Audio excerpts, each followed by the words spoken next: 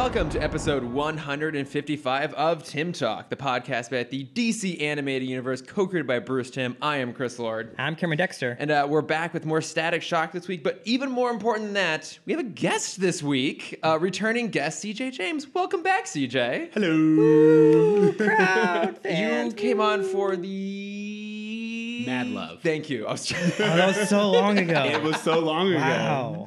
So much has happened in the DC world, in the actual world. Because I was trying to remember in that exact moment, and I couldn't because I forget. I knew. I forget all these things as soon as I'm done with them. It's a highlight on our Instagram page. Yeah.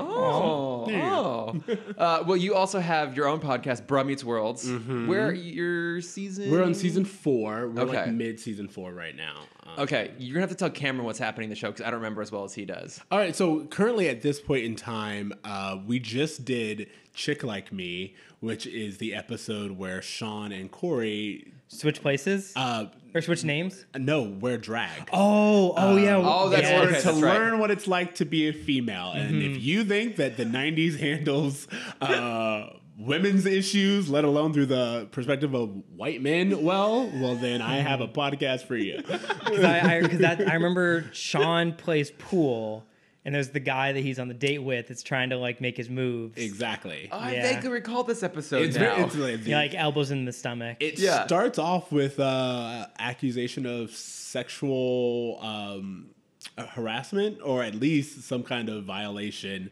This girl is just like, yeah, so I had to fight him off. But, you know, dating. Just those casual conversations you had in the 90s. Exactly. How do they look in drag?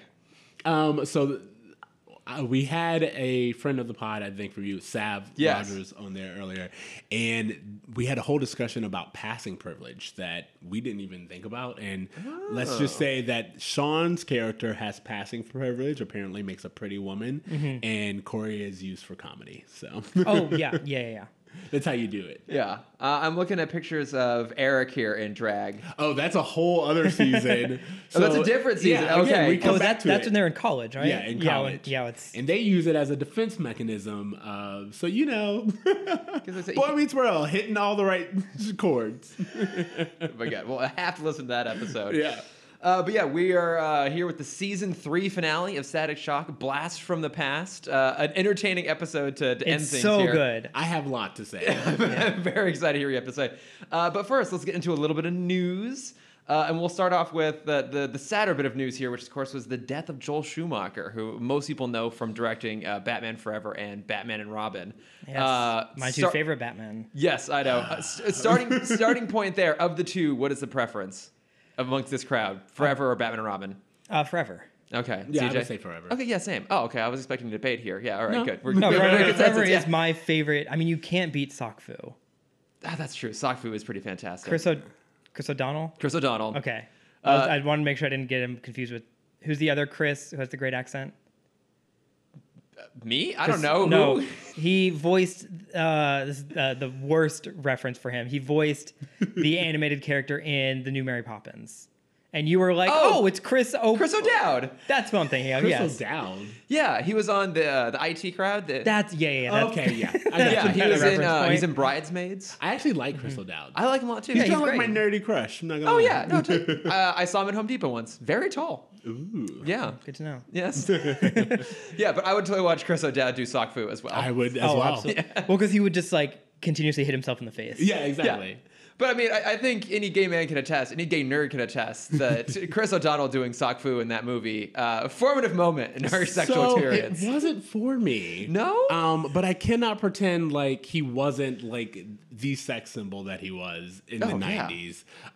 I just have such a problem with Joel Schumacher's Batman. So See, I don't have that big of an issue with it. here's the thing: I've learned the value of camp. Yeah, and like fair. since like in the last few years, and I will say he is camp for the masses. And also, someone pointed out, which I didn't consider, but he also was able to shoehorn in a lot of gay references and just gate them into the Batman universe, which in the 90s, you didn't really have a lot of gay representation. No. So I guess he did do something for the movement, and I can forgive him for that. But I'm with the anti-bat nipples camp. That's just me. It's fair. What I think is so funny is like people always talk about the bat nipples after Batman and Robin came out, but like they were in Batman Forever, but no one really talked about it as much. It's kind of like Because there's so many other things to look at. But we do the ass shot. We're like, it's just That's like, true. You get badass, and yeah. I'm still failing to see what the issue here in all of this. No, I love Batman Forever. It's super campy. It's super cheesy. It's basically just Tommy Lee Jones and Jim Carrey competing to see who can do the best Jack Nicholson impression. Yeah. But I'm here for it. I think it's super fun. I think I've said this. I have another podcast called Movie Makeover, and we review that movie. And I was like, to me, if those two were to switch roles, it would have just made the movie so much better. Like, I honestly feel that if you just switch the roles of Tommy Lee Jones and Jim Carrey, if they switch and do the opposite, I feel like it has the right amount. Like, you get what you're supposed to get from those characters. I that's a would good love to idea. see Jim Carrey do Two-Face now back in like 2004. Yeah, like Jim Carrey as Two-Face in the Nolan verse. Not that, just Okay. just because back in the 90s he only had one face. If you true. got Jim Carrey, he was 100% comedy and that's it. Yeah, And it wasn't until, Man on the Moon, Truman Show. Truman Show, where he started to show his his more dramatic side. And I think if people saw that he could play both coins, then they're like, oh fuck, he is a great Two-Face. Was the coins reference there very deliberate on your part? Yes. Nice. No, I like those movies. Like, look, I will sit down and watch Batman Forever and Batman and Robin way before I'll sit down and rewatch The Dark Knight Rises.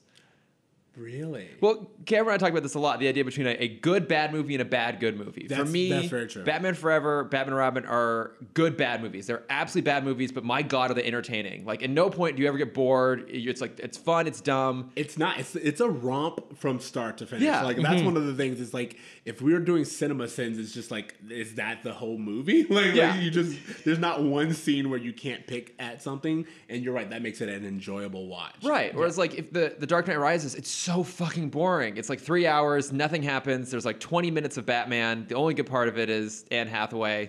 Yeah. You just watch a supercut of her and skip the rest of it. Like, Well, I wanted to do a comparison because they're two very different movies.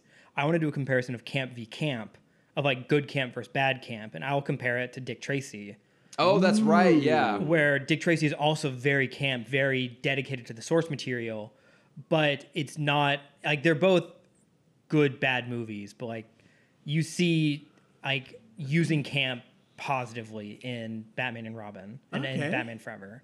Yeah. I would definitely be down to watch that. Yeah. Those movies are a mess, but at least they're tonally consistent. Yeah. They're consistently a mess. Consistent is Yeah. consistency. But is key. I mean, everyone knows Joel Schumacher from that. But like, I looked him up to see what else he had done. There's Lost like, Boys. Yeah, Lost Boys, like St. Elmo's Fire, other movies that I have never seen but know of, 8mm, Tigerland, Bad Company. I have seen Phone Booth. I only saw it when it came out like many, many years ago. But I remember that being like pretty good. It was. I will say that I love the concept of Phone Booth. Yeah. And that's the one with Colin Farrell. Colin Farrell, yeah, and then Yeah. Kiefer Sutherland's the guy on the phone. But what's funny It's a great about voice. it is like that's also just such a time period. Oh my movie. God, I know, Like, right? can you imagine like coming out with Phone Booth now? It just doesn't make sense. I don't think I Good ever luck saw finding Who's one. in a phone Yeah, booth? exactly. Why would you even be in there? You mean porta potty? I don't know. Well, that'd be a good spin-off. I mean, it could just be like Joel Schumacher doing his own Doctor Who.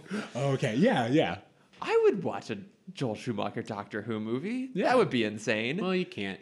No, I can't anymore. And I have never seen the Fan of the Opera movie. I've seen the stage show, but I should maybe watch it at some point. If anything, just the curiosity of Gerard Butler singing. I mean this in the best way. I'm not that gay, so. Okay, fair. I mean, in hindsight, that kind of makes perfect sense. Like, Fan of the Opera is very, very campy. Mm-hmm. So I guess it kind of makes sense. I don't know. But I mean, look, an interesting guy, certainly. I also love the article that I had to bring up again here from a few years ago where he talked about having sex with 20,000 partners over the course of his lifetime.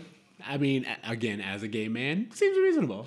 Well, that's exactly it. He's like, to most people, that would seem extreme, but it's, as a gay man, it's available. Yeah, It's not that, you're it's like, not that okay. much. You're like, I can see how that could happen. I mean, 80 Absolutely. years. 80 years, money. Yeah, in the white, entertainment industry. tall, Yeah. I was going to say, talk about being what 20,000 Leagues Under the Sea, right? Yeah. Oh, nice. Yeah, but I mean, look, an interesting figure certainly in film in general, but especially in like Batman history. But like, I think though those movies are often dismissed, like I love that they exist because like you get to have this own weird version of Batman. If you want the super gritty, serious version, you can go to Nolan. But if you want like a fun adventure movie, like fuck, put it on. Why not? Also, like I think we've had this conversation before, but Batman has eras and he's very reflective of the times that he's in. And the 90s Batman just tells you where we were in the 90s. And it's a very good reflection. I love time capsule movies so much. Yeah. So you love Bill and Ted's Excellent Adventure? Absolutely. Yep. Which is literally set inside a time capsule. Yeah, I saw what you're doing. Nice. I'm not going to play along with You're this. not going to go with it. That's why I have CJ here. He'll go along with my jokes. Well, I mean, like Empire Records is one that I bring up a lot. Oh, okay. Which is a 1996 movie. It's Linklater-esque, where you follow a group of kids that work in a record store through one day of their life. Okay. And it's so like the music is just like a perfect encapsulation of 1996. It's like a rundown record store that's trying to be bought out by a corporate office. I love how many movies in the 90s are about corporate takeovers. Like, You've Got Mail is literally like, that's that's it. Yeah. the premise. There's so many movies in the 90s that are like big business coming for you. And then we forget about it because 9/11. Oh, yeah. There's Well, that. because they also took them all over. Again, with the distraction. Yeah. At that point, every character ever played by Richard Gere had taken over every company in the entire United States. Yeah. I was like, we don't see those movies anymore because it happened. They won. Yeah, they did it. That's what's really, I'll say, like living in 2020, it's really weird to watch all of these movies that are like warning signs. And you're like, well, we're just in that now. Like, we're here. I don't know if anyone's seen Enemy of the State recently with Will Smith. No, I don't know if I even saw it when it came out. You should watch Enemy of the State. First of all, because it's like, every single thing that they were worried about, and it's seen as like bogus and like who's gonna like who would take the time to like steal your information, or like it's all like seen as paranoia.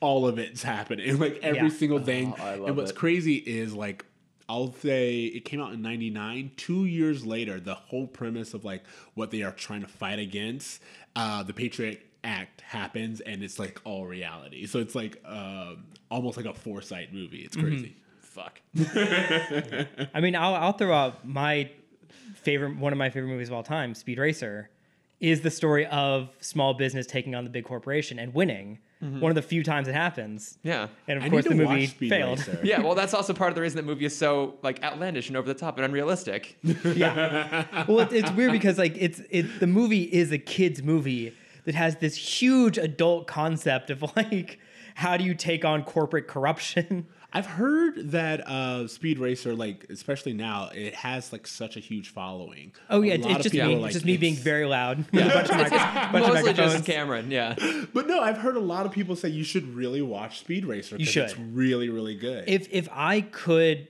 and I will, make a cut where you take out Chimp Chimp and Spritle, the movie will go from like a 60% on Rotten Tomatoes to like a 95%. Yeah. You know what movie's that way for me? Josie and the Pussycats. I just watched that last week. I've never seen it. Oh my God. Love that movie. It's on HBO Max. Hot plug. Of course it is. Absolutely love it. And then also it's hilarious to me because like you watch it and you're like, no, they were actually trying to give you very like good insight into the music industry and marketing and all of these things that, again, when you watch as a kid, you're like, this is a funny concept. But as you get older, you're like, no, this was like Nostradamus. No, yeah, I as someone in the marketing industry, I'm like, I see myself cheering for the villain for a minute. I'm like, no, that's how you're supposed to do it. Also, speaking of time capsules, the fact that Rachel Lee Cook is the star of that movie gives you an exact idea of when it was made. Everything you need to know. Yeah, and also early Rosario Dawson. Early Rosario Dawson. Oh, God. Tara Reid is in the movie. There we go. We're glossing over the exact, the most obvious time capsule. Yes. Tara Reid is one of the top 3. So... her existence preserves the early 2000s far better than she has preserved in real life. Oh, sad but true. But no, I mean, it is sad that Joel Schumacher's gone, and you feel like maybe he could have had some more stuff in him, maybe even at 80. Like, I looked it up. The last thing he did is he did a couple episodes of House of Cards, like back in like 2013. So I mean, he hadn't really done anything in quite a few years, and I don't know. Would have been interesting to see what else he could have done, but. Sad news there, but we're not done talking about 90s Batman because somehow everything comes back around again. Absolutely. And the big thing that shook the nerd world this week, of course, was I'm not going to call it an announcement because it's like a rumor, I would say at this point, that Michael Keaton's coming back to play both Bruce Wayne and Batman. He will be suited up, apparently, in Flashpoint. Thoughts?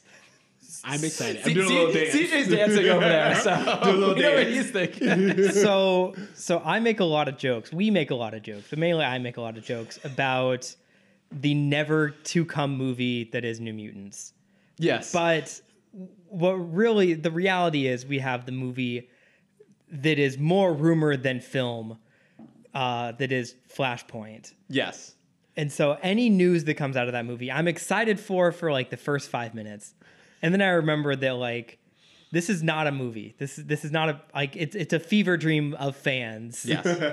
Well, because I think that's the big thing. It's like I mean, this in theory, this would be exciting Yes. to see. Like Michael Keaton's amazing in those movies. Michael Keaton in general is like, he's just a fun actor who seems to understand what he's supposed to bring to the character. Like him as Vulture in the Spider-Man movie is like, I think he was one of the first villains in the Marvel Universe where people were like, oh no, this guy makes sense. And He's right.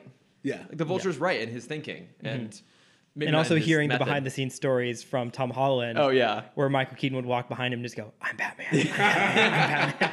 Like in every shot. Also, or him playing Birdman. Like to Yeah. me, he's reached the God, I can't think of his name. Jeff Goldblum. Yes, Status absolutely. Of, like, respected actor, but someone who also knows what the public wants of him. Yeah. Yeah. Well, he understands his own legacy and reputation and is not only comfortable with it, but like is fun with it. He like pokes fun at himself, but like he's also like actually like genuinely talented and able to back it up. And I think that would be important for a DC movie because one of the problems with DC movies is they don't really know how to bring the humor. Like it's either like forced and you're like, I get where you were going with it, or it's absent. So I think having someone like Michael Keaton who like being a comedic actor is part of his shtick, I think would be able to just naturally give them something to work with. And even his portrayal as particularly Bruce Wayne in those movies, like there is an undercurrent of like really dry comedy in there. Yeah. That, you know, he has this sort of talent. And I think it'd be interesting to see him pop up. I mean, everyone thought like, well, because the whole point of Flashpoint is that Barry goes back in time and try and save his mom, and it creates ripple effects through the universe. And so we get all these multiverses, so maybe in theory, they're trying to make this movie be like a way to justify all these crazy disparate pieces exist in some sort of sense. And this might be their way of also like undoing everything they was trying to do really, really hard and failing at for the last 10 years. Trying to Ryan Johnson it. Yeah, but Ryan Johnson actually did a decent-ish job. That's a separate tangent. That's there. what you say. Yes. But like they're probably gonna try to undo some stuff. Like it's an interesting way to go. You know, okay, instead of doing the Thomas Wayne version of Batman that was in the Flashpoint comic, he's just gonna come across a different, like jaded, older version of Batman, which we already did with Ben Affleck. Even But older. it's even older, even more jaded, I guess. It's like his inclusion could be interesting. It feels a little bit stunty. I mean, Cameron, you and I have this running theory that Warner Brothers just puts out these rumors just to like test They're the fish waters. hooks. Yeah. Yeah, just fish hooks, just trying to see what people would react. And I think pretty much unanimously everyone's super excited about this. But also, Cameron, to your point, will this even happen? Who I the also fuck knows? think this is we're just off the back of, it's weird to think this was less than a year ago. We're just off the back of the big Arrowverse, like the major Arrowverse TV crossover. Yeah. Where they had everyone come back. Well, and not only that, but in the most recent Crisis on Infinite Earths crossover in the CW verse, that's which, what I'm talking about. which Yeah, I yeah. did watch it. But they had Ezra Miller as the Flash pop up for a little bit, and like that's how he gets his name of the Flash. Like it's a cool nod. It's a cool moment to throw in there. But like I'm skeptical this is even going to happen. So we've gone through the history of this multiple times. I brought it up again on Wikipedia just so I had the data in case I needed it. But currently it's in the hands of Andy Muschietti, who did the It movies. So obviously, like, you know, that did the first in particular super well for Warner Brothers. So they love to pull their own directors in from their stable. So maybe this is still happening, but also is Ezra Miller even going to still be in this? Because last we saw him, he was like attacking people on the street. Yeah, I was like, did he have like a big like drunken altercation recently? Yeah. Recently being. Yeah, I mean, everything What is is recent? what Yeah. is time at this point? Maybe the Flashpoint will answer that for us. I was gonna say, there you go. Wait, was the crisis this year? Did it Yeah. end this January? Holy shit! Yeah, the Crisis Arrowverse crossover was this Oh year. my god, That's how long this year has been. We're Yeah. halfway through. that and- felt like 2 years ago Yes. now. Hey, do you guys remember at one point Australia was on fire this year? Yeah, I mean, remember exactly. that. That's what I'm saying. Like, I'm literally getting fatigued. Like I'll see stories now, and I'm like, I can't. I can't. I Like I want to care, but like who knows what tomorrow will bring? I gotta save some of that energy. I feel like CNN's gonna put out a video, like a series at the end of this year. They normally do like the decades, like the 80s, the 90s. It's just gonna be 2020, just Yeah. the year 2020. In case you forgot, all these Month things by happened. month. Yes. There was a joke that I saw this morning that's like, if you don't believe in time travel, look at 2020. Of just people trying so hard to fix something and make it so much worse. Absolutely. Someone was like, "Do you know there are locusts now? There's like a plague of locusts actually out." I was like, "That's what we're literally dealing with, a plague of locusts." Yeah. I can't even. Someone just dropped the plot thread of the murder hornets at this point. Yeah. Like, Yeah. I don't know what the fuck is happening. So who knows? We very well may end up getting a Flash movie. I don't know. I mean, Would that make this the darkest timeline?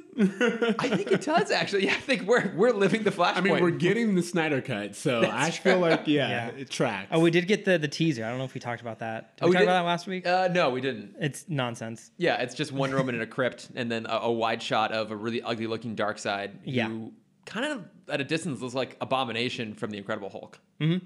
Yeah. I'm gonna guess that was rendered between the announcement and this teaser. Quite possibly. It's like, hey, you have 48 hours to render out a full 3D character. Yeah. I mean, Excuse me? like at the end of the day, if this movie is good, I'll be happy. Like I have no expectations of any sort of connected universe at this point. That ball has been thoroughly dropped.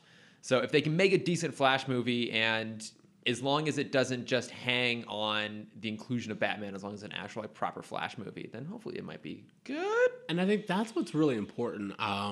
As critical as I am of DC movies, and like a lot of people are, I think that people forget, as an audience, we're very forgiving if it's a good movie. Yeah. If you make a good movie, no one cares. Yeah.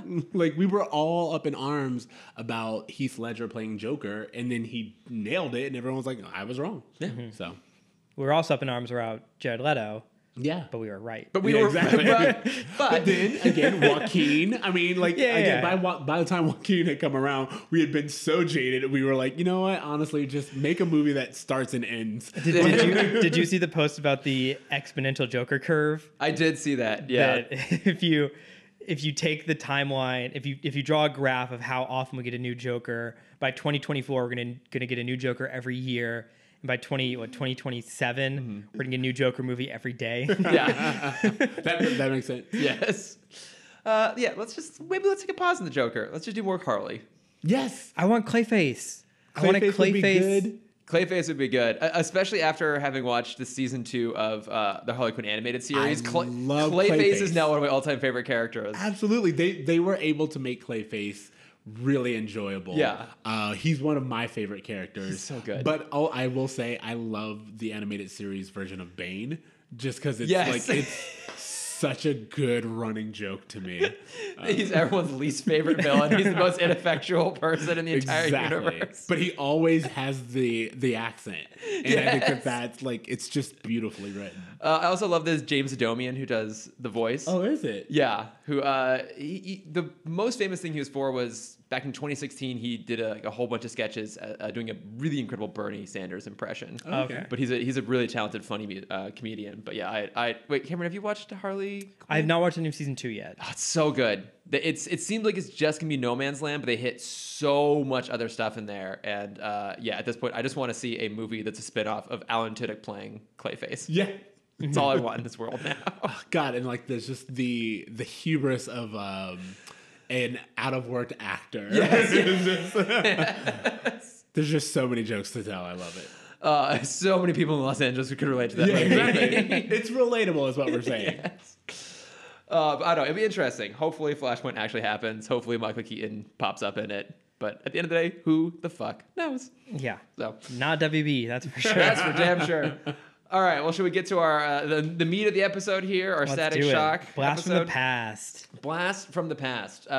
Yeah, so this is the season 3 finale, although I guess technically it's chronologically set between the two halves of the Justice League crossover, which is why Richie doesn't appear. Mm-hmm. So that was kind of interesting.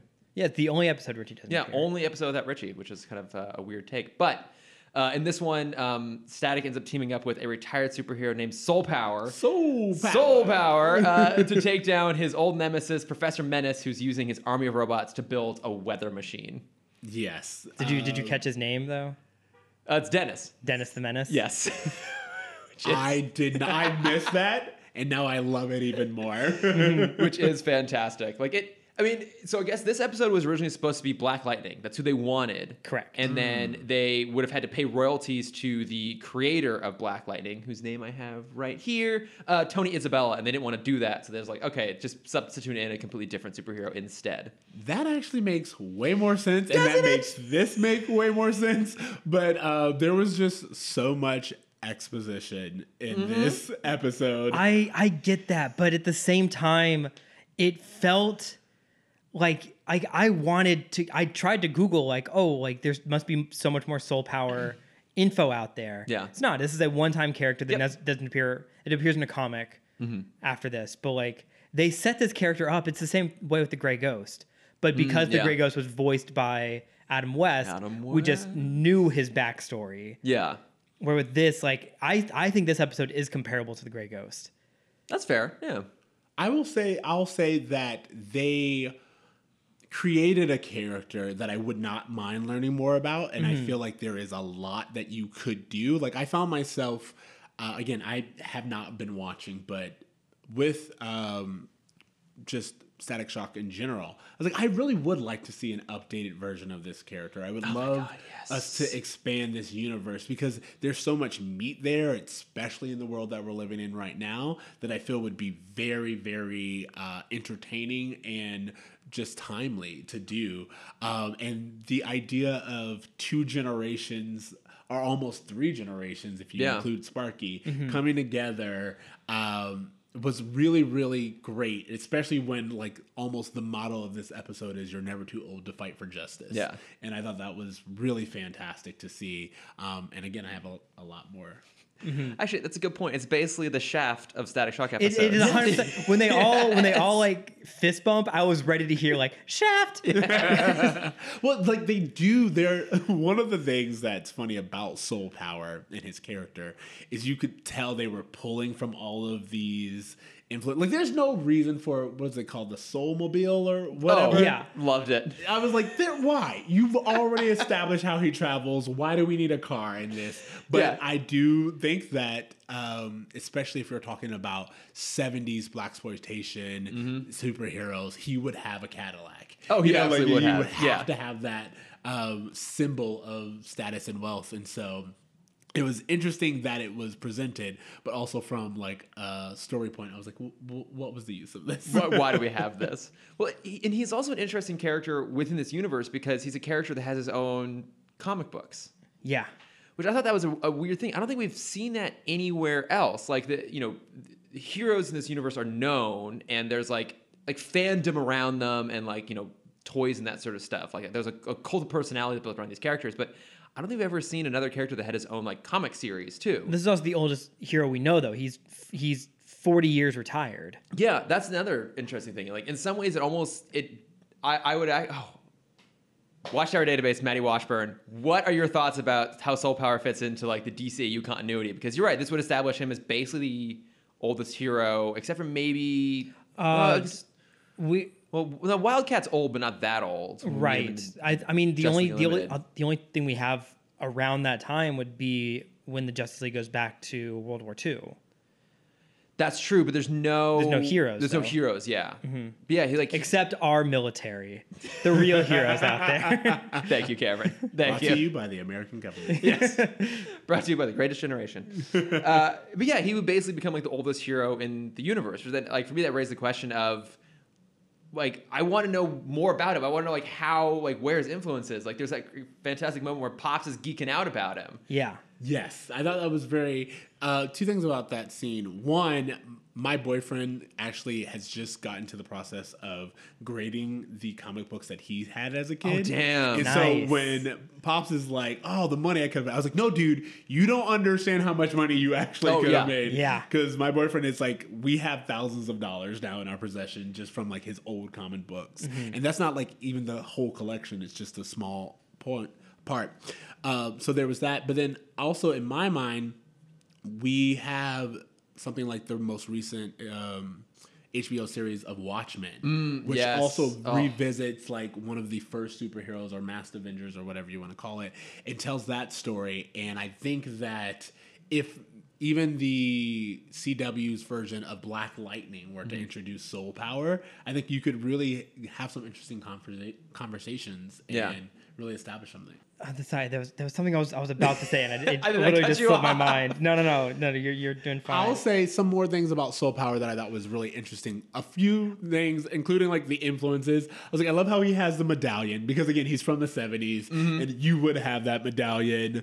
And It's so like not uncomfortable to see it. I feel like as someone who's running around that much, it would be such a hindrance all the time. there are plenty of things that, again, I'm like, you only did this because at the time it seemed right, but according to your powers, it doesn't really make sense for you to have. But that fro was tight. Like, That it fro was a really amazing, Nice fro. yeah. I'll give him that. This is the point that I wanted to make. So we saw with this would have not been something we wouldn't have seen in a 2003 show, but we saw with Little Romeo, there were kind of like 3 little moments that led up to his cameo. Okay, yeah, little nods to his existence. 3 little references. Yeah. I think what the show could have done to just like really blow this out of the water is, while he's also a comic, get rid of the like the fake Star Wars universe they're setting up in the background of the show, and make it he's the first superhero that's getting his own film. Oh, And you that have could've like been you cool. go into these kids' houses and like who was the guy, was it what's his face that had the gun that had the poster in his room? It is, yeah. Oh, Jimmy? Jimmy, yeah. Have Jimmy have like a poster in his room of Soul Power. And he's like, he can't ever talk about it with him because no one knows or cares about him. And you can even play that up where Virgil is so bored of this character because that's who his dad grew up with. Oh, okay. He's like, yeah. I don't care about Soul Power anymore. That's my dad's hero. And so then that like comes into full force in this episode when it starts off with all the old people like, read us another comic. Like, no. Like, it's a dumb hero with dumb powers. So you should know Static. Static's the cool guy now. Yeah. So that brings up one of the themes of this episode, which honestly is a theme in a lot of African American culture, media, literature, is this idea of the new and the old and respect of the new and the old. And I will say that in America in general, we don't really respect our elders that way that we do in other cultures. Well, So we put them in a home and ignore them. which is exactly how this episode opens up. And I thought that was very interesting, this idea of Static really kind of being disrespectful to Soul Power and dismissing him. I was like, you have the exact same powers. How are you this high and mighty? And the only difference, what's even more hilarious is he keeps making fun of Soul Power for like being outdated. And I was like, this show is outdated. Everything that you're saying is so specific to 2000, 2003, whatever. Yeah. And it does not work out of this context. So it's hilarious that you are so dismissive and so judging of the world that Soul Power came from without really acknowledging how much of a bubble or kind of like a limited situation you're in. And I like that they at least try to bridge that. And again, the whole you're never too old to fight for justice thing. So many people make a comment on Soul Power's age, but as we see, like they all eventually do come together, and I thought that was really important. Well, and he's still got it. He still got it, and he has knowledge about certain things. That is important. I will say his technology being outdated was a great thing for them to pull up, including the fact that one of the questions I had is he has like this whole, what is it called, the Power Pad? Or whatever. Oh, such a great name. That Power Pad place, which by the way is a great name. I was like, does Static come back and use this later? Or, like you have like real estate. Like the adult in me is like, this is prime real estate. Yeah, right, yeah, You have yeah. this whole room. It's powered by electricity, which you have. Why not just co-op this and be like, hey, can I use this as a headquarters moving forward? Instead of our gas station that we keep using.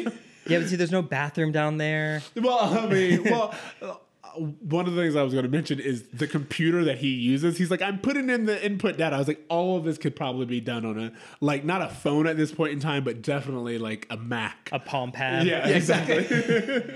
I love that it had like the old like tape Yeah. like computing like the stuff down there. It was fun to see, because I think even some of those polls are meant to be reminiscent of the 60s Batman in some capacity too, like pulling from that history. And it's fun to see him in there. And I love that he has a sidekick Yeah. too. Like, because people make fun of Gear for being like Static's sidekick, but they're actually, at this point in the DCAU, there haven't been that many sidekicks. I mean, obviously Batman's had his whole menagerie of people, but beyond that, it's like most heroes don't have him. And it was fun to see that here. I mean, especially because Sparky is essentially an Incrediboy from the Incredibles, actually, if you think about it. Like, I thought I did the Kid Flash comparison. Oh, yeah, that's a good one, too. Where, we learn how Soul Power gets his power is from OSHA violation. Hoover Dam. That's what I was like, this sounds like just, OSHA man. this sounds like Workman's Comp. Yeah. Like- Whenever there's a fallen ladder, I'll be there. Yeah, because what was it like? There was like an accident at the turbines at the Hoover Dam, and he gets it like gave him the supercharged. power of 10 10 turbines. turbines. Yeah. Yeah. I was like, okay, also just seems very deadly. Like Yeah. class action lawsuit. So I wanted to bring up, because you talked about like him having experience and knowledge. I think we see that in his fighting style, because we've brought up before that Static he has no combat training. He doesn't Right. ever punch anyone. He just throws his lightning. And if that fails, Gear does something. Yeah. But in this, we see like an experienced hero coming in and kind of like moving his power to his fists and actually punching someone. Yeah. And I'm like, oh yeah, that makes sense, because this is someone that has training, and that is exactly how they would use their power. Smart. Yeah. He actually knows what he's doing. I also love that he can ride the electric wires. That's so that's the so one thing that I clever. remembered. It's cool, but also feels very limiting. Like, I mean, but and Very like slightly, yeah. he's a city hero. yeah. It's the exactly. Spider-Man effect. You're not going to see him go and fight in the suburbs. Yeah, I'm just saying you're very limited to where you can operate. All I'm pointing out. It's probably only one route he can take. Yeah, that's what I'm saying. It's up and down the street, and that's it. But that would also explain his like popularity, because I will say that the idea of him being as big as he was, to where he has comic books and like a video series and all this other stuff. Again, not knowing the world of Static Shock that much, I was like, it is kind of amazing and kind of like very telling of America that this man is like now alone and in a retirement home, as opposed to With his arch nemesis. yeah, Yeah. as opposed to living off royalties of all of these things. Like, Oh, yeah, good what point. manager did he have? Oh, he What got kind of Bob Caned out of contracts? this shit. Yeah. he got Bill fingered. Yeah, he got Bill fingered. As I said the words, I kind of regretted it. No, that's Did good. you? That's a good. Did you? Because that's going to become really. part of There's this no podcast part now. of me that doesn't think that your mind was like, say it. You were waiting for me to set that up for like 60 episodes. I don't have any other notes. It's just in all caps, Bill fingered. But like, so you mentioned that he's in the old folks' home with his arch nemesis. I mean, it was clearly going to be an important character, because you could tell that it was a notable actor. It was Terrence Stamp voicing it. What's the old man? Okay, like clearly this guy's going to have some sort of importance. Were either of you expecting a red herring there?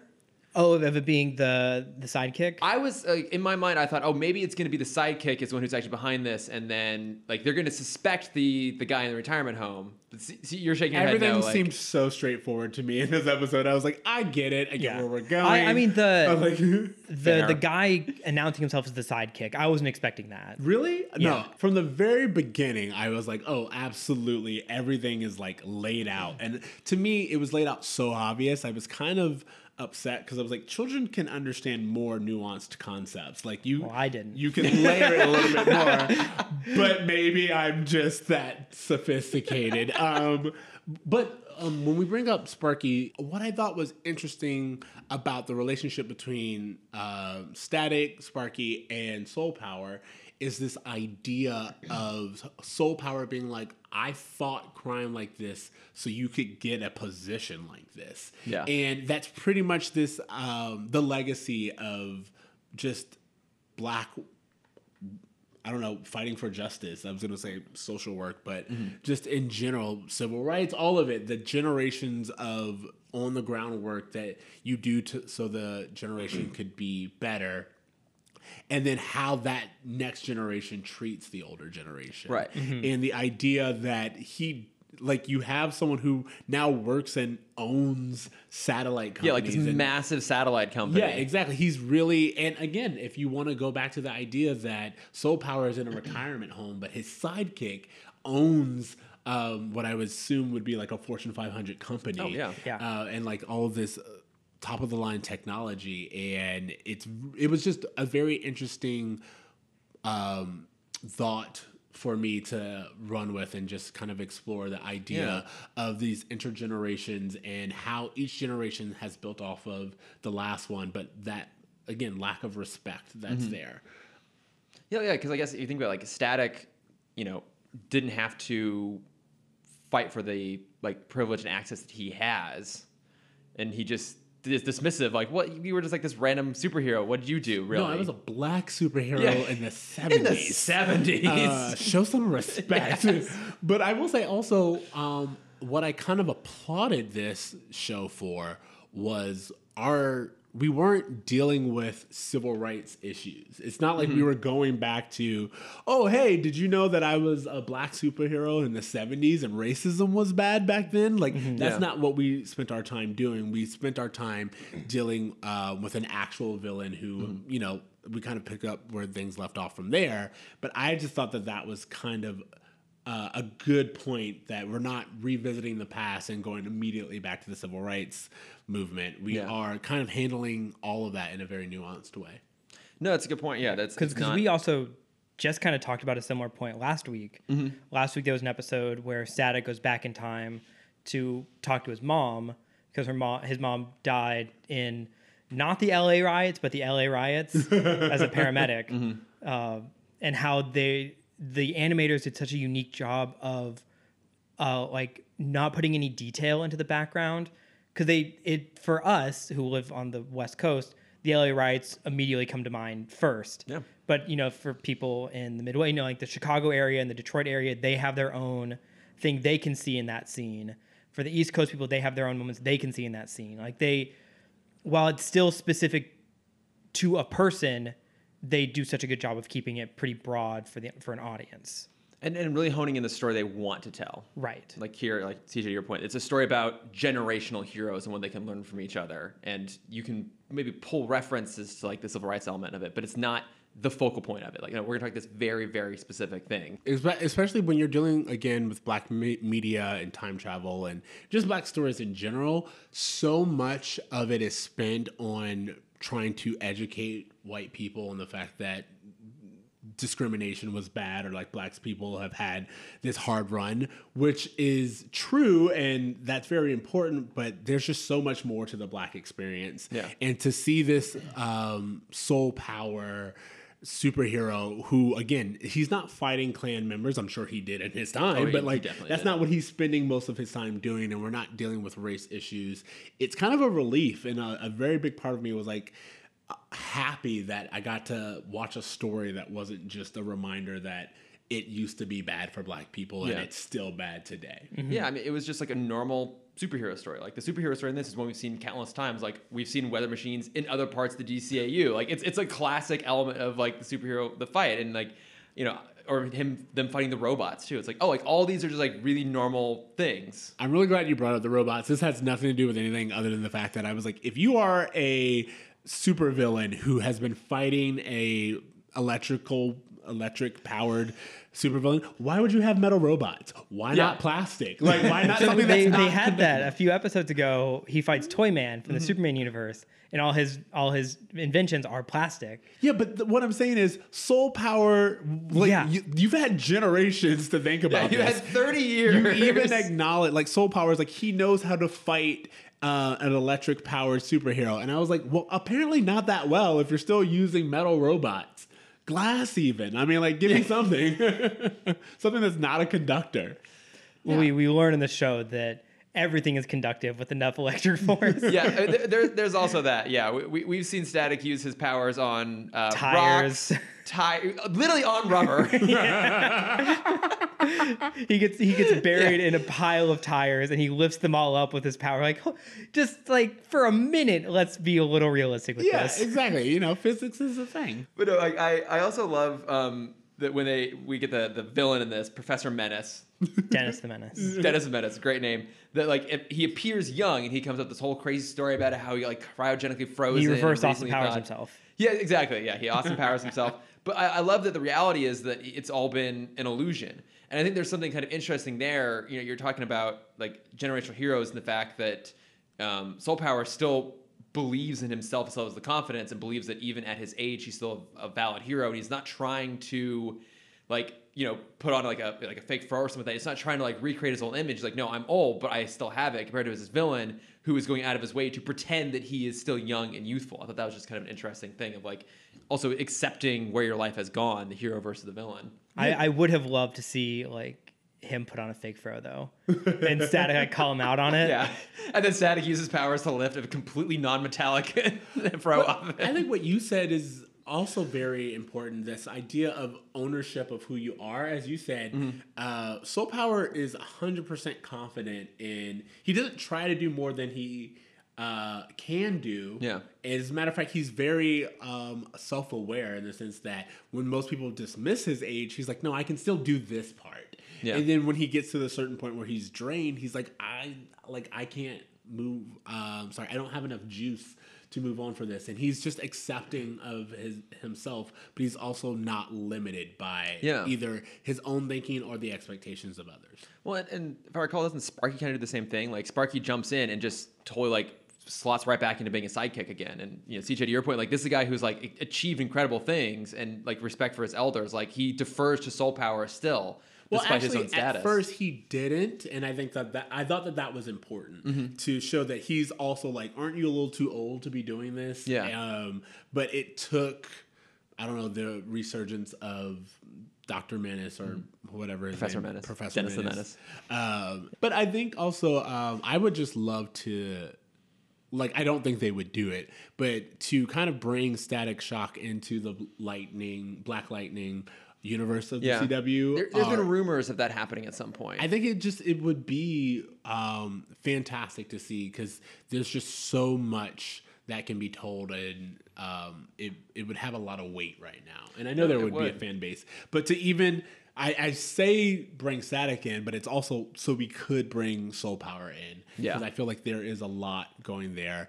The only thing else I want to mention, and then I'll kind of back off, is the global warming joke. Yes, that's in there. I had that in there. I loved that global warming joke. There's this part in the episode where they are looking for abnormalities because he's like, that's how we'll be able to find Professor Menace. And in doing so, they're looking at the entire map, and Static goes, well, no, that's just global warming. Yeah. So, like, Most of these issues are just global warming. You're like, holy fuck, this is 2003. it was a throwaway line, but it was hilarious in its impact and the fact that, you know, it's 2020 and we still haven't you know done it. Pop's a Gore supporter. Oh, yeah. I want to ask because there's been a sprinkling of passion behind a Static live action film. And for a while, and I think he was great for it. Oh, for a while they wanted Jaden Smith to take on Static. That would have been cool. If they were to do that now, do we have a new like up and coming young black actor? I don't. So here's the thing. I feel like the fact that we can't think of anyone right now doesn't mean that there isn't. I feel like there are so many black actors out there who just don't have the name recognition, but who would be fantastic in the role. Yeah.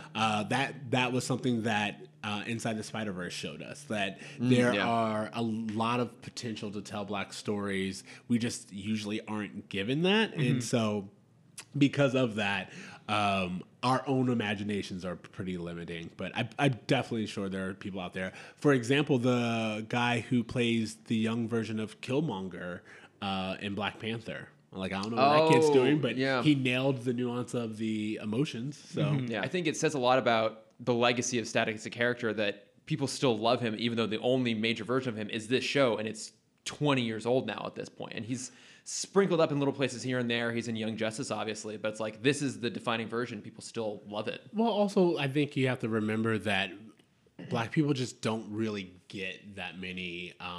There's that too. They don't really get a lot of representation in general, especially if you're going to talk about a black teenage superhero. I mean, like, can you name many others? And then black male superhero, because there are a lot of black female ones, not as many as there should be, but black women are represented because they're more marketable. Yeah, but no, I like this episode. It was a lot of fun.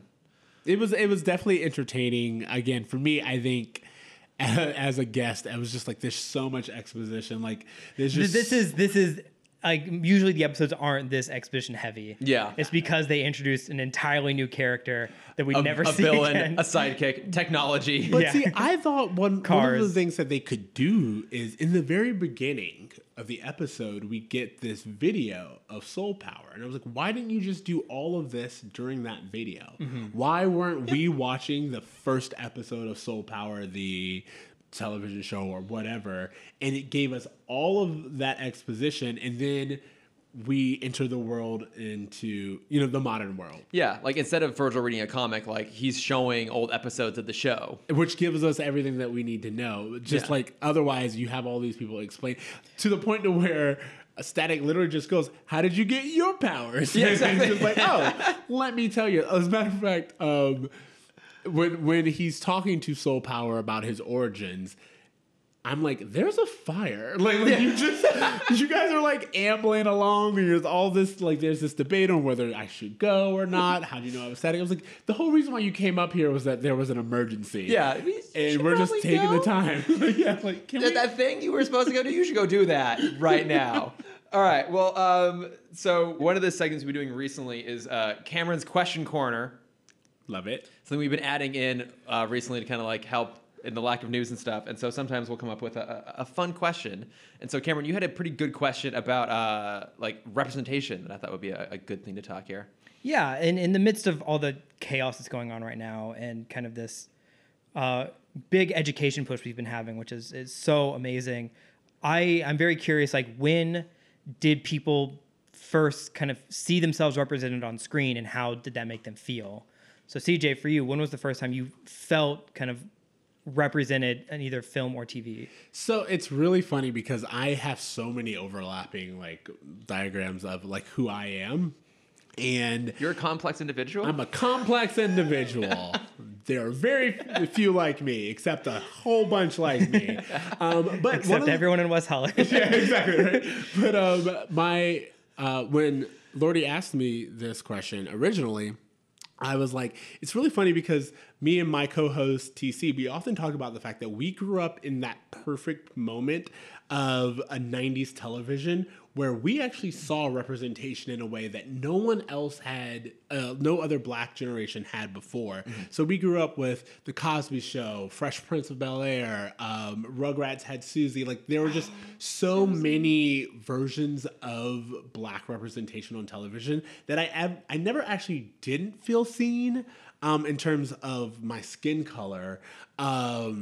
For years, but I will say the first time that I felt seen, so to speak, was I was a very big frat boy in college, but I was also gay, and the gay stereotypes were so limiting and very specific that I never really saw myself until Happy Endings with the Max character. Yes. Like, not only did that character connect with me, but I had friends reach out and be like, "This is you," Yeah. which in some ways is insulting, but in other ways was really fun to see, because I got to see a gay character be kind of a bro and kind of be someone who what, like, his gay identity wasn't all of him, but it also wasn't ignored. And I thought that was really truth to how I felt as a gay person. But then what's even crazier is the time I saw myself represented on television, which was a gay, black professional who had a straight best friend who they were able to have these back and forths to where they respected each other's love lives and everything. It wasn't until the 2014 USA show Sirens that there's a character named Hank played by Kevin Daniels there. And Is Sirens the paramedic show? It's the paramedic show from Okay, USA. yes. And yes. it was a television show that I don't remember why I started watching. Probably just like, I was like, oh, I'll check it out. I'll binge some stuff. And again, like I said, this was a black, gay, professional character with a straight best friend. And he wasn't flamboyant or stereotypically gay, but he also didn't shy away from being stereotypically gay, if that's what it called for. And I actually ran into the actor Kevin Daniels, who plays him in WeHo. And I told him, I was like, you were actually the very first time I actually saw myself on television. That's so and cool. that was a great moment for me, because I was like, this is, like, I felt so specific. And, again, you don't get a lot of those overlaps.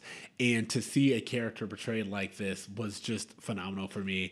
And again, he's a tall black man. Yeah. And there's just so many things that I could connect to with that character. And we even had like the same sense of humor. And that was the first time I saw myself. So I was born in 88 and it took till 2014. But I think, as you said, representation is important, because seeing that character, not only was it validating, but it was a moment for me. And I don't really think I'll be able to put in words what it meant, but I mean, it meant enough for me to recognize it. And also, when I was able to meet the actor who played him, I definitely wanted to let him know that he let me see me on television. Oh, that's awesome. That's so cool you got a chance to meet him too. Yeah. It's like it's rare that you actually get that opportunity, and then like to have a real genuine thing to say, and not just like, oh cool, you're famous. But like, no, like, you're me. Like, I saw myself. Yeah, it was so funny. Again, I'm like in this club in WeHo, and I'm like, I hate being this person. I absolutely will not go up to you a are not celebrity. this person. But this particular time, I was like, do you mind if I ask you like a really obvious question? And he was like, it's like, are you this guy? And he was like, yes. I was like, all right, cool. And anytime I do it, I'm like, by the way, this is awkward for both of us, so we're both just gonna have to power through. like I don't want to be doing this either, but I am right now, and please give me this time. And it was really worth it for me, and he responded very, very well. And so, oh, that's awesome. I had watched that show actually, and I'd forgotten that show, and then you mentioned it, and like, oh, I can absolutely see that, because you are definitely that character. You are very much that character. I am that character. So yeah, That's so cool. Oh, damn, that's awesome. All right, Cameron, do you want to go? No, I'm the straight white male. Everyone is me. But okay, look, okay. Is that the motto of the straight white male? Everyone is me. Yeah. Is it the opposite of I'm every woman? I am everyone. Okay, well, all right. Yeah, you have a better story than I do. Well, Mine's pretty kind of boring. like, on terms for you, it's like I'm white. I've spent most of my life either being straight. Yeah, most of it being white. No, most of it either like thinking I was straight or like still acting straight or pretending to be straight. But like, it's similar for you, like queer representation was not great. Like, we had it, which was awesome, but the big examples were like Will and Grace, and like that's great, but there was always this like very effeminate, like preening queen image that you would see pop up in places. Queer as folk. Yeah, very similar. and you would get, those characters had enough time on screen that they were complex and subverted, and there was much going on there, but like there was a general image that was going on, and like I'm not that way. I've definitely gotten gayer the longer I've been in West Hollywood. It does that to you. It really does. It's amazing how that works. I'm working my way towards being the next Joel Schumacher. So, but like for me, I hadn't seen a character that like felt like me until Love, Simon. I've said this numerous times in the podcast, but like that character reminded me of me because it's a character that you wouldn't necessarily assume is gay, and I don't mean that in a dismissive sort of way. It's just like he's just a person who does his own thing, has his own interests, and also happens to be gay. And I saw Happy Endings well after it aired, but it's similar. There's a good shout actually there too. It's like that character too. It's like, oh, he just happens to be gay, but he's also like this like schlubby, hairy, goofy fuck up. Exactly. Like one of the things that I thought was interesting to me about the Max character of Happy Endings is there's an episode where his friends come in. He's like, raise your hand if you had sex today. And everyone raises their hand and they each go down the line of like who they had sex with. And Max is just like, I think he said something along the lines of, confused college kid, or he just acknowledged it. But I was like, again, that it's so weird to see him participate in like this show offmanship that you see so often in like a group of friends where like everyone's talking about their latest conquest or whatever. Yeah. And to see Max participate and be unapologetic and it not be this like punchline of like, as a matter of fact, he's not seen as the worst person in that run-up. Oh, yeah. His friend Penny is, who, like, says that she slept with her dermatologist or something. So it's like, that to me was like, oh, wow, it's just so normal and it's so common in this world that it made my existence feel more common. No, and there's so much value in that, in normalizing underrepresented characters. Like, the more just normal that character is, the more that their struggles are just about what normal people struggle with rather than being specifically about being gay or being black or any sort of like marginalized community. That's important because like, oh, like that's what the reality is. Well, not only is it important to like have it up there to where it doesn't have to be their focal point of their existence, but also they don't shy away from it. And I think that's the really important balance to get, that it's like, not only do you have this character who, again, if we go back to the Hank character in Sirens, not only is he black and gay, but he's like vocal about, there are moments where he's like, I'm black and gay, right? He's like, I need you to acknowledge all of me and all of who I am and whatever situation that we're dealing with. And I think that's important because that's someone who grew up in the 90s, I don't see color vibe. Yeah. I think of the Fresh Prince, the episode where they get pulled over in season 1 and Carlton's like, oh no, police are friends. Like, yeah. Which how would you not do what they want to say? I grew up a Carlton. I grew up as someone who had up until I was in my mid-20s and I actually had issues with the police to where it was clear that none of who I was important. They just saw a black guy. For years, I had a really good relationship with cops and I had a really different understanding about the system. And it really wasn't until that moment that I had my own Carlton-esque awakening of, oh, it actually doesn't matter to certain people the complexity of who you are because they just see one thing. Mm-hmm. And so that is why I say acknowledging the whole of a character is really important and the wholeness of a person. Because going back to it, like that whole I don't see color thing, it was well intentioned, but the ramifications of it were just as harmful. So I love that we're now in a place to where people are feeling free to identify themselves in whatever labels that, like I used to tell the jokes that I know a lot of people have said this before, but when you were younger and you were just coming out, you were like, I don't like labels. I don't believe in labels. And now I'm just like, as a gay black man with ADHD and depression who's on these drugs and lives at this location, I would like to go to brunch, please. As you unfurl your business card, it has all of your descriptors on it. All of my labels, all of the labeling, because I think we've realized how important labels can be, but you don't want to be limited by them. So. Yeah, that's part of the reason that I like limited. It works. Like, what's limited? Limited edition. Yeah, no, I like that's one of the reasons why I liked Love, Simon so much. It's like that reminded me a lot of like my family dynamic, and I had a weird coincidence recently. I got to actually watch that movie with my family, which was nice. And like I basically tricked my family into like watching more queer content, which has been super fun. But like I love that movie, but I also recognize like in its own way that show. That movie is not fully representative because it all kind of does end up working perfectly. Like it is a fantasy at the end of the day, and that's why I just finished Love, Victor. Oh, I've never seen it. It's good. Okay. It's good. It takes a little bit of time to get going, but it's I think I'm halfway done with it. okay. Yeah, it's very different, and the way that like everything just goes right in Love, Simon, like a lot of those same things like don't go right in the same way on the show, and I think that was important too to like show a situation where things don't just work out. Truthful. Yeah, more honest. More truthful. As a gay man, we can tell you things do not get easier. No. Well, Cameron, I would be interested. I know you said you're a white man and all stories are you, but when was the time that you felt seen on television? This is gonna make me sound a little cocky. I saw myself in Chuck from Chuck. Oh, okay. Because he was like, before then you had kind of the nerdy characters were always the same kind of nerdy character, and he was a nerd, but that wasn't his like upfront characteristic. He cared about his family a lot. He had a best friend, and they did everything together. And even though I was definitely more of, I don't remember his name anymore, I was definitely more of the best friend than Chuck. Like that was like when I felt myself like understand like, oh right, it's okay being like this. Yeah. Like this is nice. Yeah, no, I think that's actually really good. And for me, one of the reasons why I asked that question is it's not just about, skin tone or whatever, but it's also about like how soon we were able to see those things. Like yours is a 2007 show, mine's 2014. Yours is like a 2017, 17, 18 movie. And I think that that's really important to understand, like that gap of how long it takes for someone in their life to see themselves represented.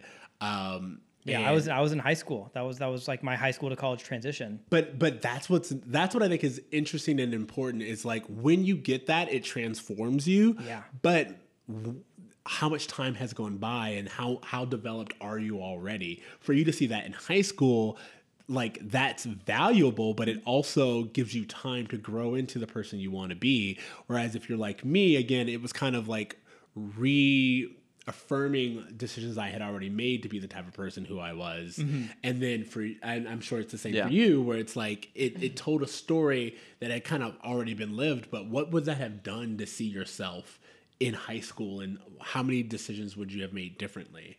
But I think it's great, especially that you were able to see it again in television, because it shows the importance of kind of breaking all stereotypes of characters. It's like if white men don't see themselves on television, what are we doing? Yeah. Well, and like because for you it was about sort of like their nerdiness of the character in a lot of ways was what was significant, and for a long time like nerds were the butt of the joke in the same way that like the gay characters were often too, and like it's just good to see a character that shows you like, oh, it's okay to be me as I am for all of my personality traits and all my quirks and idiosyncrasies. Mm-hmm. I don't know if either of you have watched this series, but there's a YouTube series called The Take that does kind of like just explanatory or even trope breakdowns of different things, and they just had one recently on the nerd character and his history, and like it's really interesting to see like just the foundation of like when that character was brought in, how long those stereotypes lasted, mm-hmm. And just how recent they've been broken down. And I think you would find it very, very interesting. Oh, absolutely, and, fun. But like, it's called The Take, and they've done several different tropes, but the nerd character was one of their most recent. Because there's another one that plays kind of more of a negative side of the nerd trope, and it was the what's the name of the episode? It's like the accidental sexism of Big Bang Theory. Yes. Oh yeah, I've seen that one. That's a great video. Yeah, I've seen that. It wasn't accidental. That's not the right word. It was like the subtle misogyny or something like that. That's what it is. The misogyny of Big Bang Theory, and I've watched that guy's stuff, and that's one of the things that they both acknowledge in this new nerd breakdown. But they also talk about one of the kind of sidelines or whatever, I can't even think of words right now, of the nerd character is this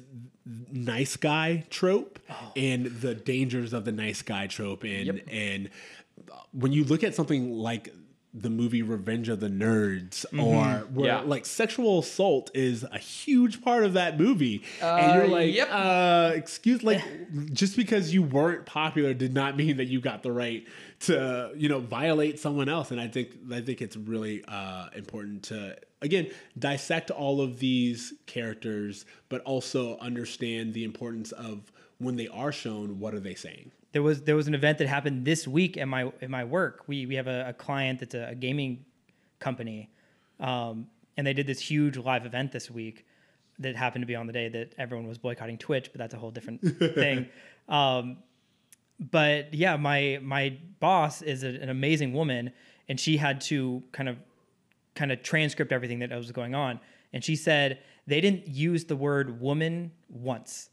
They either said girl or female. And I'm like, that's like, so it's such a small thing, but it's so inherently toxic to the culture. But it's it's a small thing. It's not. I mean, like, when we go back to that idea, by the way, this is how I am on my Bro Meets World podcast. I'm very political. So if you didn't know that, or if you like it, come join us. But anyway, the idea that half of the world's population is female and is made up of women, and that women are so crucial to the advancement of most industries. The fact that you can't get through a pitch meeting with them mentioning the word woman is not a small thing. It's pretty big. This was an 8-hour event, I should let you know. Oh yeah, that's again 8 hours. Yeah, and you don't use the word woman once. That's very telling. Yeah. We're gay, and we say the word woman all the time. That's what I'm saying. It's I think right now we're having a huge wave of dealing with the racial tension in this culture, but misogyny is right on the heels of that. Like, that's the next thing that we're coming for. And when you see how much it just infiltrates everything we do, I'm actually really happy with the reckoning that's coming about. It's not really a plug because it's just a person that I just learned about this week. But do either of you know who Sandy Totvak is? No. She, if you watched British Bake Off, she was one of the more recent hosts. But she's a female British comic who is one of the most like fascinating and accomplished people I've ever read about. She also runs the show called QI, which I've been loving. She is obviously notable. The way I describe her to people is she is the best form of Ellen that the world could possibly get. A lot of stories have been coming out recently about Ellen not being a great person. That's not for us to talk about. Is it not? I mean, like, I don't want to derail you, but I will say that I haven't been a fan of Ellen in quite some time. And so I'm down for that conversation whenever you're ready to have it. Yeah. If you live in LA, you never hear positive stories about her, ever. So Sandy also started off as a stand-up comedian. She got her own show in the early 90s. And 3 years before Ellen did, she outed herself on her own show as a lesbian, and an amazing woman. She already had 2 kids, and so she was more worried about like how it was going to affect her family life. She was very welcomed into the British comedy culture, and has since then started her own political party of the Feminist Equality Party. Because in England, they have more than 2 parties. Wow. Through that, she was knighted. So she's Dame Sandy. Oh. But just kind of going back to how amazingly talented she is and just all the amazing opportunities she's had growing up. She was part of a comedy troupe in the early 70s that, this is unbelievable and unfair. It was her. It was Stephen Fry. It was Hugh Laurie and Emma Thompson. Oh, wow. Were this comedy troupe. Yeah, I'm like, are you fucking kidding me? Like, that's not fair. I'm amazed we still have comedy. I think they would have gone through all of it, just the 4 of them. Yeah, they peaked. Yeah. Because you have to think, this is mid-70s, early 80s England. So this is peak of Flying Circus as well. It would have been a little after. I think. I don't know. Yeah, the Monty Python crew. But then the other just like completely random fact they added in on her Wikipedia page, which is just like, fuck you for having these opportunities. Her dad, she's Danish. Her dad was a big international reporter for whatever the big Danish newspaper was. And in 1969, flew her out to Texas for one of his reports. And she got to be in mission control during the fucking moon landing. What? When she was 11 years old. What? I'm like, This is a life well lived. I'll say that. like you want to Where's talk the about biopic? I talking want it about now. checking every box Yes, off. let's do another version of Steve Jobs, shall we? Yeah, like this woman is unbelievable, and she's still like so I don't want to do the math of how old she is. She's 62. I'm on her wiki she's right still now. like just as active. I've been joking about getting into these British comedy shows. There's only like 30 of them, and they all have their own show, and they just kind of rotate being on each other's show. Oh, that's And it's so cool to just see like this person who's so smart just be like this crack, like this whip when it comes to all these comedy things. But it's also really telling that we don't know her name Yeah. as well in America. And I think that goes back to like the misogyny of the industry. There's so many things where when you learn and you really look at like the history of stuff, you're like, oh, the only real reason I can tell we don't know about you is because you're a woman. Like that's it. There's no other explanation because you were in the exact same place as all of these other more notable men, or you are more talented and like you are the stepping stone they used to get more famous. And when you see these things, it's frustrating and heartbreaking. yeah. Also, I want to point out that I did notice, I didn't put it in my notes, but this episode of Static Shock only has one female character, and that is his sister. Yeah. Which, again, kind of we mentioned the two of the characters a lot, Frida and Daisy, and how they're basically the same person. They kind of morphed into being the same person. In season 1, it was all about Frida, was kind of this like friend / kind of love interest. And then season 2 becomes the girl named Daisy, becomes the friend / kind of maybe love interest. And then season 3, they wanted to bring them both in. And so you see the two characters, but they're always connected at the hip. Yeah. really. So yeah, it went from being like you only either saw one or the other because they're basically the exact same character, or they are inseparable now. Wow. And so everything that Yes. happens to both of them always. Yeah. That's exactly. that's even more interesting. Yeah, it's like the two of them together get to direct the Little Romeo video, and that's why he has a guest appearance in this episode. That's so funny. It's also funny because it seems like either a note someone was like, why can't they ever be in a scene together? Like, fine. Yeah, Like, bond them together. They're conjoined twins now. Yes. Yeah, I mean that's something that superhero shows in general suffer from. It's just like a lack of good female characters, and luckily that's going to get a little bit better once we get to Justice League and then also into Justice League Unlimited. But even here, there's still not that many, unfortunately. So, wait, Cameron, would there be a good example of like Sandy's work that I could throw in the plugs? Oh yeah, just watch QI. Just QI, okay. QI's so good. All right, I'll throw it in there. All right, well then, on that note, should we do our bat plugs real quick? Let's do it. All right, CJ, as our guest, why don't you start things off? What have you been watching, reading recently? Would you like to plug, other than your own podcast? Which I would say we'll my plug at the own end. podcast I have to do, which is Bruh Meets World, and then we also have one called Movie Makeover. We are kind of taking a break from that one, but we will be coming back. We haven't completely forgotten about it. And then in terms of other things, I am, like I said, The Take is something that I always recommend just because they do a lot of really great analysis of movies themselves, but also movie tropes. That is one. And I am a huge fan of, it's an Instagram account called So You Want to Talk About.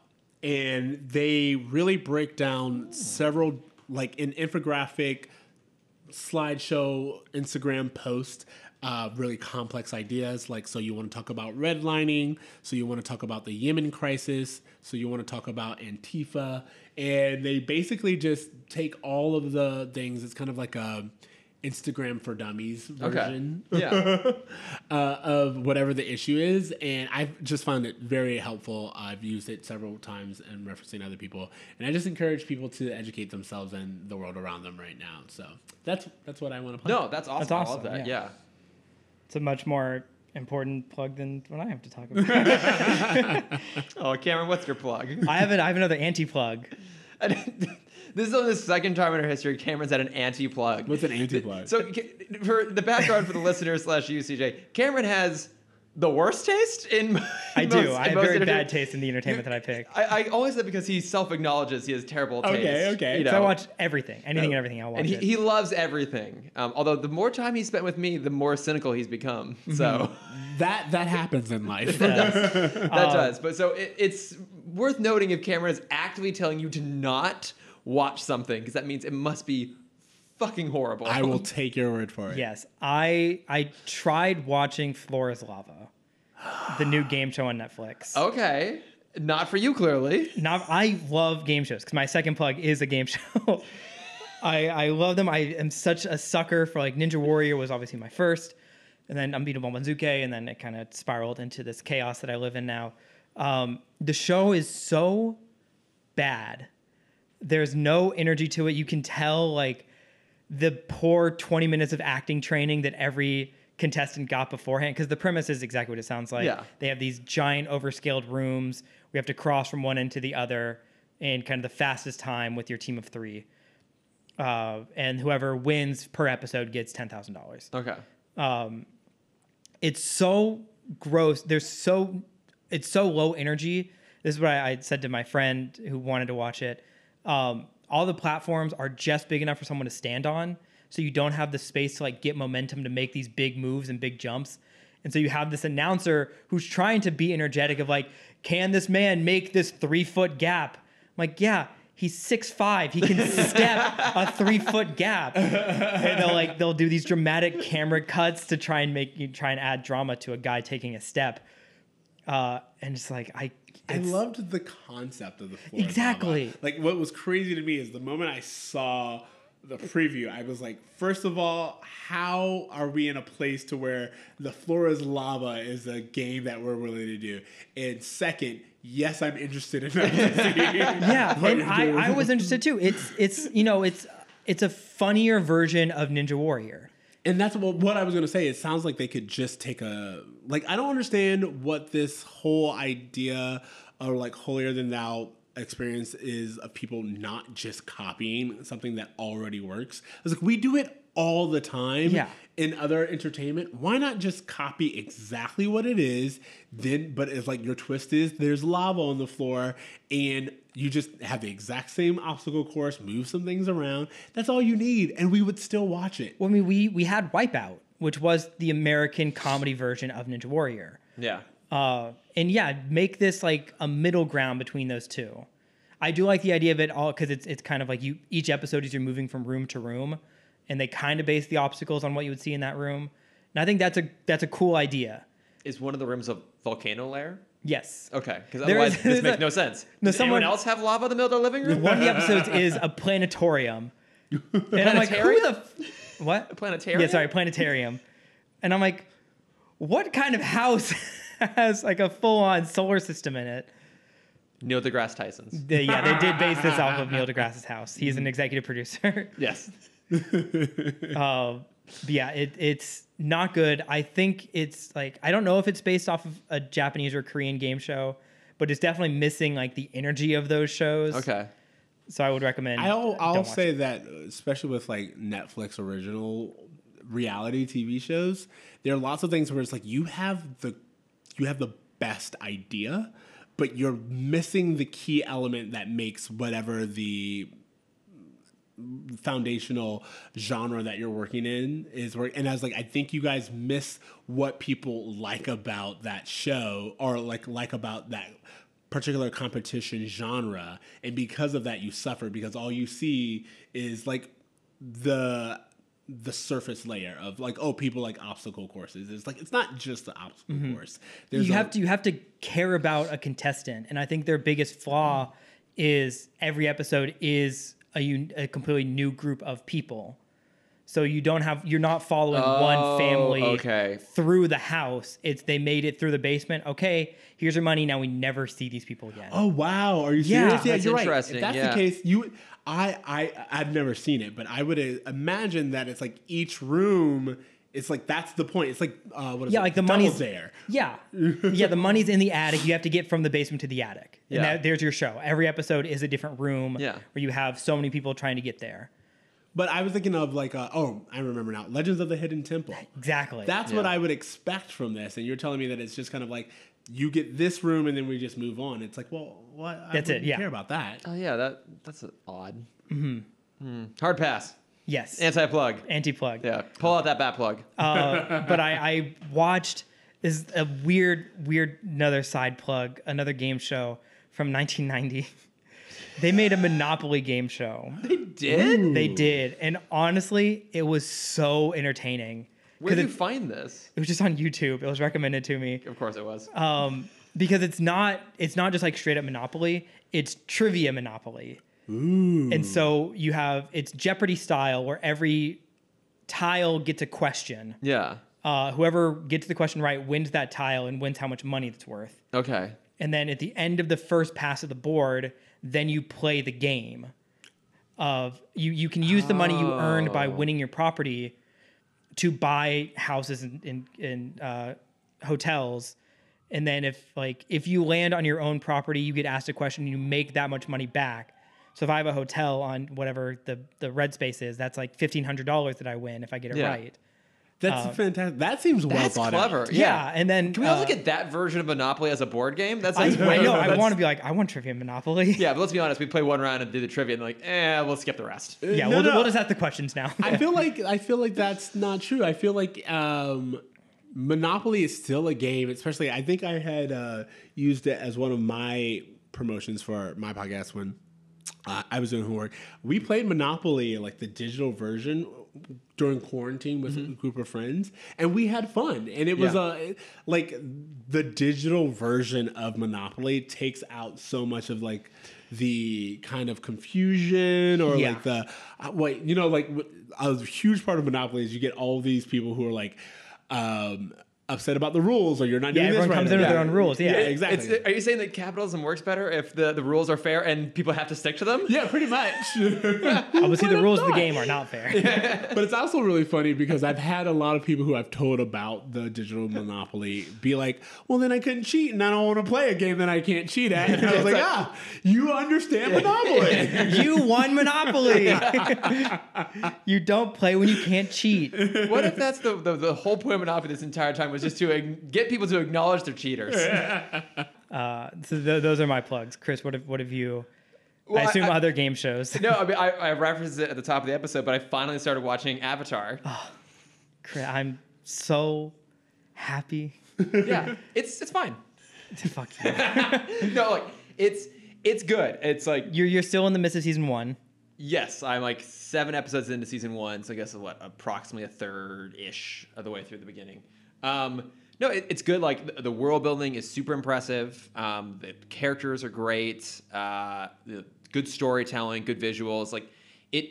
You're right. Because my whole thing with not watching a lot of anime is that sometimes just like the animation and by extension the characters and the storytelling can get a little bit too hyperbolic for me, and I find it distracting. And here it's a little more reined in. I mean, I guess at the end of the day, the way I'm phrasing it is a little more Americanized. But it's like not distracting in any sort of way. It is a little juvenile. It's on Nickelodeon. It is on Nickelodeon, and I think maybe the most kids content I've consumed in the last few years has been the DCAU, and that has always been really good about being kids content without ever getting overly juvenile. I think Static Shock toes that line the best in terms of being a little more kid focused while still being like a little more focused storytelling. It's better than Zeta, but that's not hard to do. But it's just enough for me to notice that it's juvenile, but without being like distracted or put off by it. Yeah. But I can also see that as it progresses, the storytelling is getting more in depth. The world is expanding. The plot threads are starting to like solidify a little bit more. So like the more I'm watching it, the more I'm enjoying it. But it is good. I can understand why people like it so much. Why I never stop talking about it. Why you never stop talking about it. Also, I want an Appa. Right? Yeah. Appa's the best. Momo's the best. You'll meet in season 2 a character named Bosco, who's a great animal. They do like awesome hybrid animals a lot. Okay. So you'll meet a tiger dillo. Not to be confused with Carmendillo. Not to be confused with Armadillon. There's a character in Static Shock named Carmendillo, but we always forgot his name, so we kept calling it Armadillon. Yeah, which is, I'm sorry, better. It's just better. Both of them are. He's part armadillo. That's why he's called No, it. I got that. There was no nuance in this. And if I need something to entice you a little bit more, the main villain of the show who you'll meet at the end of the season, Firelord Ozai, is voiced by Mark Hamill. Okay, I mean... So you have to get to Ozai. If it has the Mark Hamill cosign, then it's probably good. I mean, even as it is, like, the voice casting in there is pretty good. Like, mostly it's, like, younger kids, voice actors I didn't know, but Mako's in it, and he's amazing, because he's the uncle. Mm-hmm. And then Jason Isaacs is one of the Fire Lords. It's like, yes! I love me some Jason he's Isaacs. Admiral Zhao. Yes. No, so I've been watching that. I've been really enjoying it. But I think that does it for us this week. We did it. CJ, thank you so much for joining us. It was super fun. For having me. It was amazing. I'll be sure to get all of the the stuff for Boy Meets World and Movie Makeover, include them in the show notes. Absolutely. So- Again, I really did enjoy this conversation. Even especially during these quarantine times, it's great to be able to have these conversations. And You can't tell from the audio quality. We're back together for a day. We're in person for the first time in months. So. But beyond your podcast, where can they find you? You can find me on Twitter at I am not your Oreo. So that's IAMNOTOREO. That is my new handle. I've been using it for the last month or so, and as I said, it's full of political commentary and television. So It's two right. very big ends of the spectrum, but that's where I'm at. That is fantastic. Cameron, where can they find you? You can find my art at Cameron.Dexter, and you can find my face at CamDexter_Adventures. And you just put up another one of your Disney animations. I did. I made a Matterhorn Yes. little boy. It's fantastic. Thank you. I'm trying to do more art. I didn't realize how. So I've been deeply obsessed with Animal Crossing since it came out in March, and I didn't realize how much creative energy it was draining from me. So I stopped playing a week and a half ago. Oh. And I can tell you, I've been exploding with just drawings and writing and theme park design. And I'm like, wow, I didn't realize how exhausted I was from this game. I'm glad you have escaped. No, I Yes. believe that. I think it's really interesting to see the number of things that we've been doing during quarantine and the ramifications. Because you're right, there's certain things where it's like, I was watching this and I was like, oh, how much time am I spending doing this? Or how much energy am I giving to this particular thing? And you have to learn to rein it in just because. So on the Switch, it'll tell you can see how long you've been playing a game for. Ooh, that's not good. Yeah, in the first 5 weeks, I'd clocked in 390 hours into Animal Crossing. Wow. Hang on. I hear it's a great game though. It's beautiful. Maybe it was 2 months. But at one point, it did say I had 390 hours clocked into the game. The first 6 weeks? 6 to 8 weeks. 6 to 8 weeks? Yes. Okay. Hang on. I'm doing a little bit of... Okay. So, and then how many hours did it say it was? That's Hold on, 16 I'm days. doing the math. I'm doing the math now. Hold on. I'm actually doing the math. I did the math just now, and it was if 390 hours playing, you played for 16 days. Yeah, that does sound about right, actually. Yeah, 30% of your time during that 8 weeks was spent Only playing. 30? Okay, then it was 6 weeks. Because it was way more than 30% of my time. I love he was like, oh, only 30? No, we got to get those numbers up. Yeah, we got to crank that. Okay, wait, hang on. I'm just bound and determined to get the accurate numbers. Okay, if it's only 6 weeks, then in that case, it was 36%. Yeah, those are rookie numbers. Up is up. I won't let him take that away from you. Yeah. You was accomplished. All right, well, I'm glad you have overcome your video game addiction to become productive once again. Yeah, it's a good feeling. Nice. Well, if you want to reach out to us, we would also love to hear people's answers to that question of where did you first see yourself represented on screen in television film? And to CJ's point, how old were you when that happened? 'Cause I think that is actually a huge part of the question too.